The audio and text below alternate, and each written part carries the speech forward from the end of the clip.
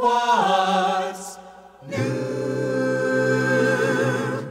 How is the world treating you? My name is Ed Peters, and I welcome you to What's New. We move on today to verses 21 through 35 of Matthew chapter 18. These verses deal with the parable of the unmerciful servant. And here's what Matthew writes. Then Peter came to him and asked, Sir, how often should I forgive a brother who sins against me? 7 times? No, Jesus replied, 70 times 7. The kingdom of heaven can be compared to a king who decided to bring his accounts up to date. In the process, one of his debtors was brought in who owed him millions. He couldn't pay, so the king ordered him sold for the debt, also his wife and his children and everything that he had. But the man fell down before the king, his face in the dust, and said, O sir, be patient, and I will pay it all. Then the king was filled with pity for him and released him and forgave his debt. But when the man left the king, he went to a man who owed him 2,000 and grabbed him by the throat and demanded instant payment. The man fell down before him and begged him to give him a little time. Be patient, and I will pay it, he pled. But his creditor wouldn't wait. He had the man arrested and jailed until the debt would be paid. Then the man's friends went to the king and told him what had happened. And the king called before him the man that he had forgiven and said, You evil-hearted wretch, here I forgave you all that tremendous debt, just because you asked me. Shouldn't you have mercy on others just as I had mercy on you? Then the angry king sent the man to the torture chamber until he had paid every last penny. So shall my heavenly Father do to you if you refuse to truly forgive your brothers. Speak, Lord, in the stillness while I wait on thee. Hush my heart to listen in expectancy. Speak, Lord, today. Speak, Lord, we pray.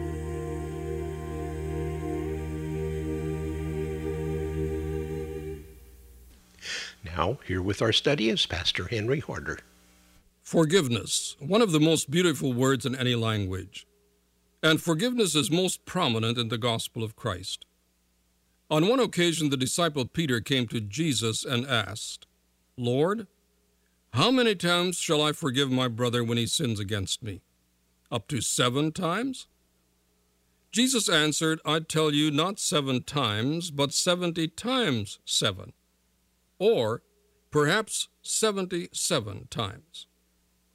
Peter, who was now to be one of the leaders of the new body, the church, wanted to bend over backwards so that he would be far more generous than some of the rabbis suggested. One rabbi said that he who begs forgiveness from his neighbor must not do so more than 3 times. Another said, if a man commits an offense once, they forgive him.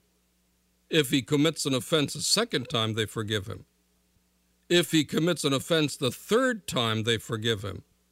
The 4th time, they do not forgive him. Evidently, the biblical support for forgiveness for 3 or 4 sins was taken from the prophet Amos. In chapter 1 and 2 of the book of Amos, God charges different nations with certain sins. And then occurs at least 8 times God's statement, for 3 sins, even for 4, I will not turn back my wrath.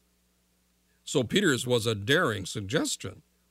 No doubt he expected Jesus to commend him highly. He probably felt very good with himself. He had at least doubled the suggestion of the rabbis. He was extremely magnanimous, he must have thought. But Jesus shattered Peter's self-satisfied image. The rabbis suggested that for the same sin, when repeated in a person, forgiveness might be extended 3 times, but usually not 4. Peter suggested 7 times. But Jesus raised that number to 77. In fact, Jesus may have meant 70 times 7, or 490 times.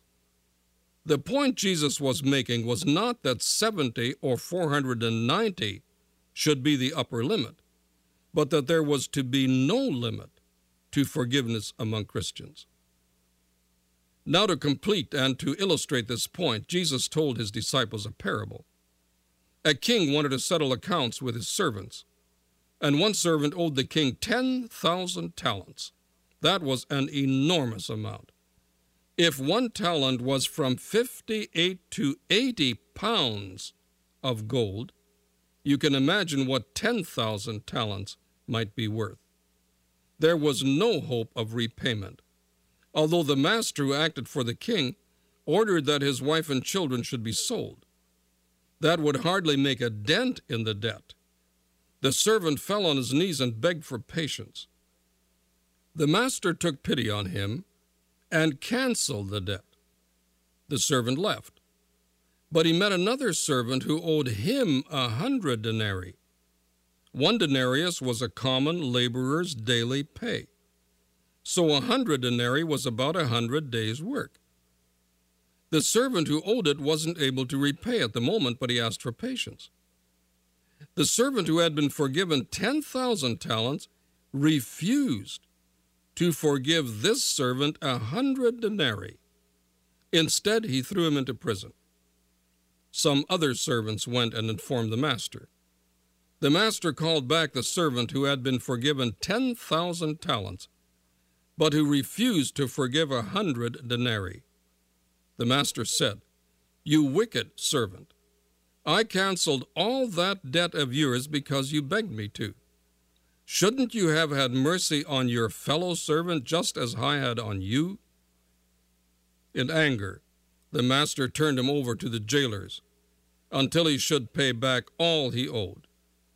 It is clear from this parable or story that Jesus taught that forgiveness should be in direct proportion to the amount forgiven.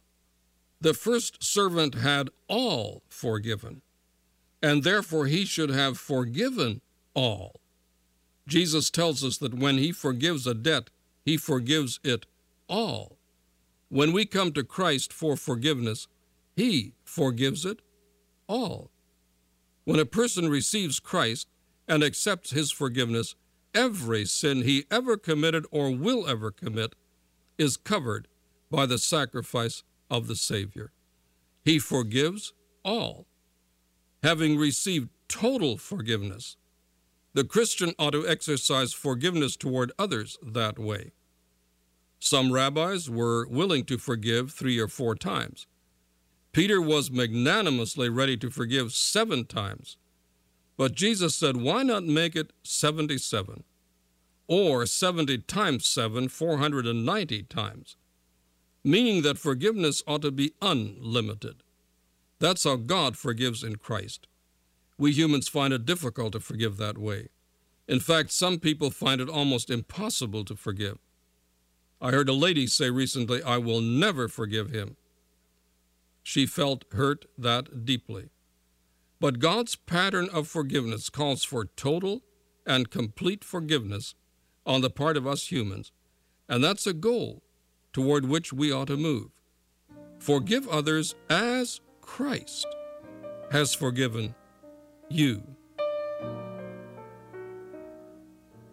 We're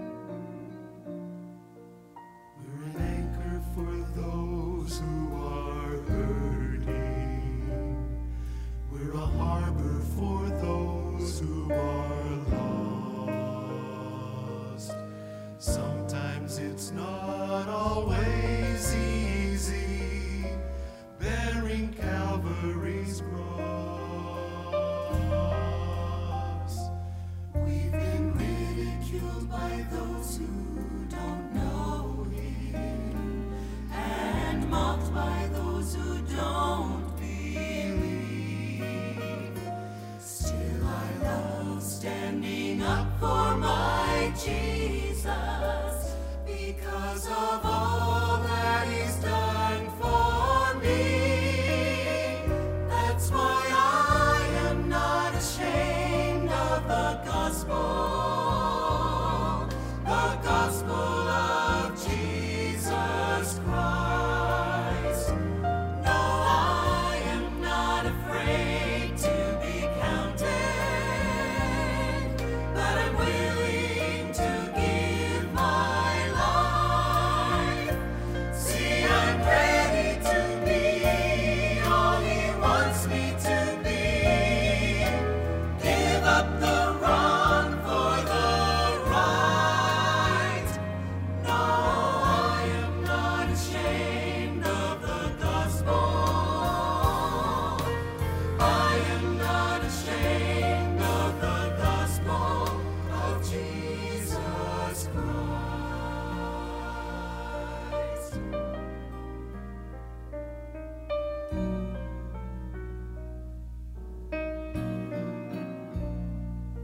For every moment His hand has held mercy, for all the love that He's shown in my life. A simple thanks doesn't say how I'm feeling. I get tears in my eyes. As for me, I'm gonna keep on believing in the one who's been so faithful to me.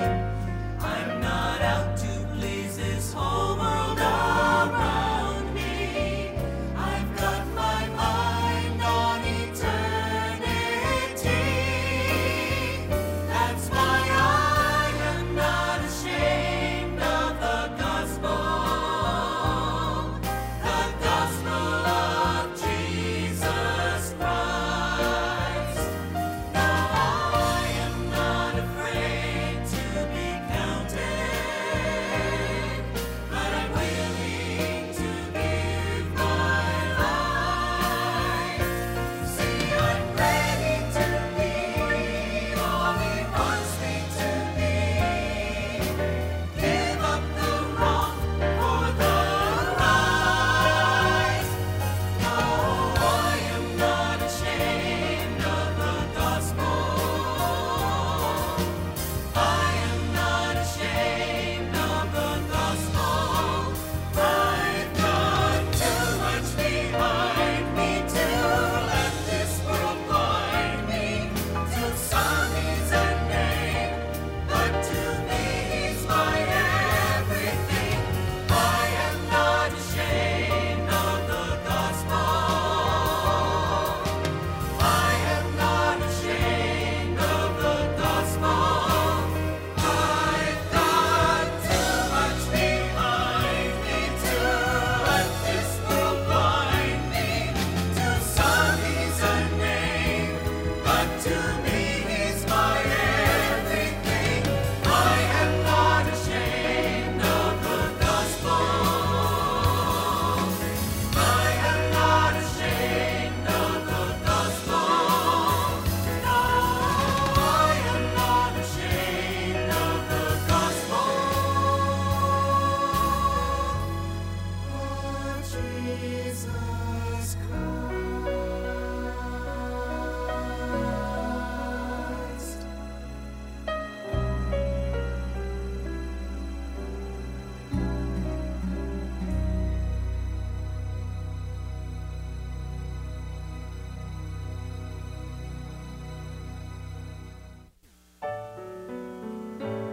What's New is a radio production of Creative Encounters. Our mailing address is Post Office Box 848, Shafter, California, 93263, USA.